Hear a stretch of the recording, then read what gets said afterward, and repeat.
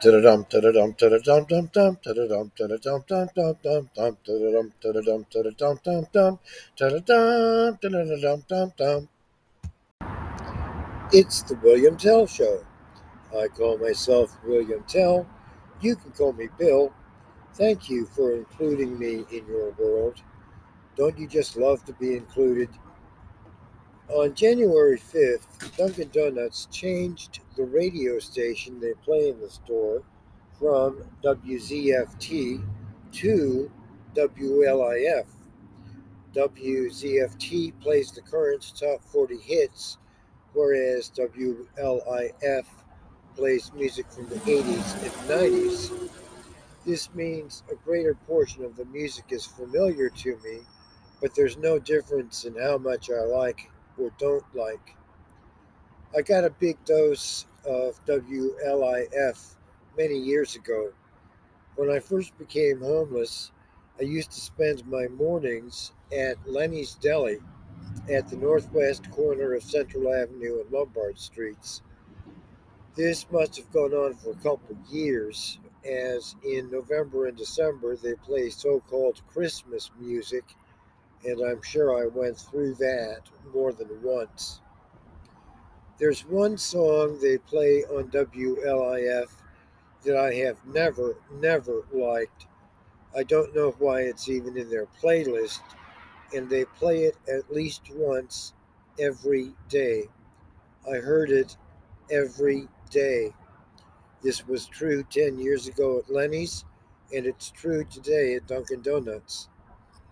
The song is Free Fallin' by Tom Petty. It came out in 1989. I have linked to the music and to the lyrics, and also the music and lyrics to a number of related songs. If you're not familiar with it, you might want to pause the podcast and listen to it now. It's one of the most objectionable songs I've ever been exposed to. It speaks of a young couple, probably in high school or college, who have just broken up.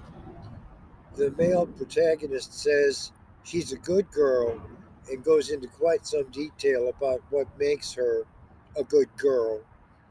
Then he says, and I'm a bad boy for breaking her heart. It's quite clear that he has no regrets nor remorse about this whatsoever. There are no details about what caused the breakup, but from the whole context, from her being a good girl and him a bad boy, to his really hard nosed attitude about the whole thing, it seemed clear that he gave her an ultimatum about sex: either have sex with me or we're done. And she wasn't done with it, so he cut her off. That's how he broke her heart. Loss of innocence. It reminds me of another song that I find equally objectionable that also came out in 1989.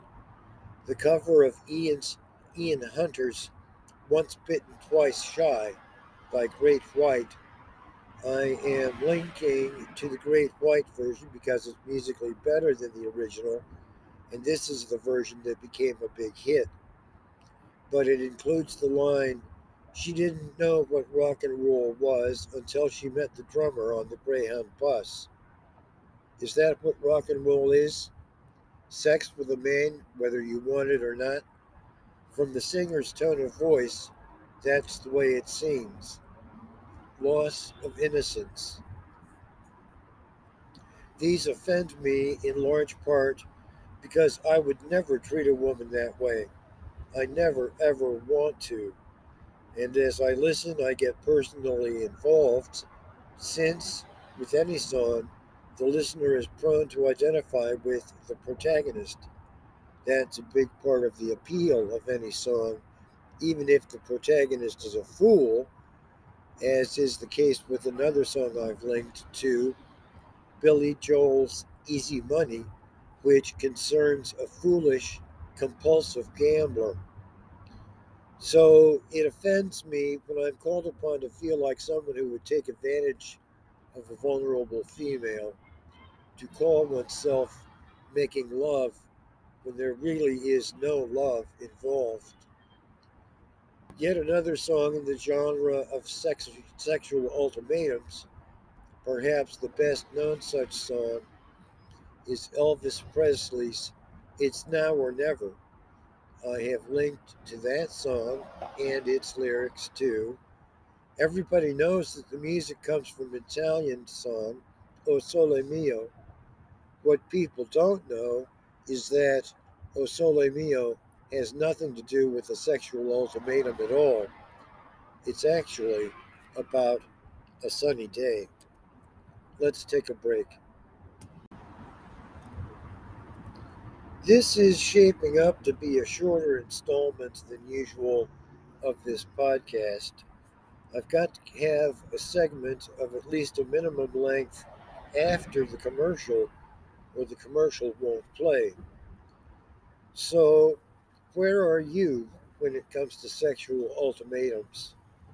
If your partner doesn't happen to want a screw right now, do you love that person enough to respect that wish? Or is it necessary to force, to violate the person just so your gonads can get their satisfaction? To me, love is love. I will not violate my partner. The last song I've linked to is Golden Hour by Jake, for reason that this is the one song they play on WZFT that I really like.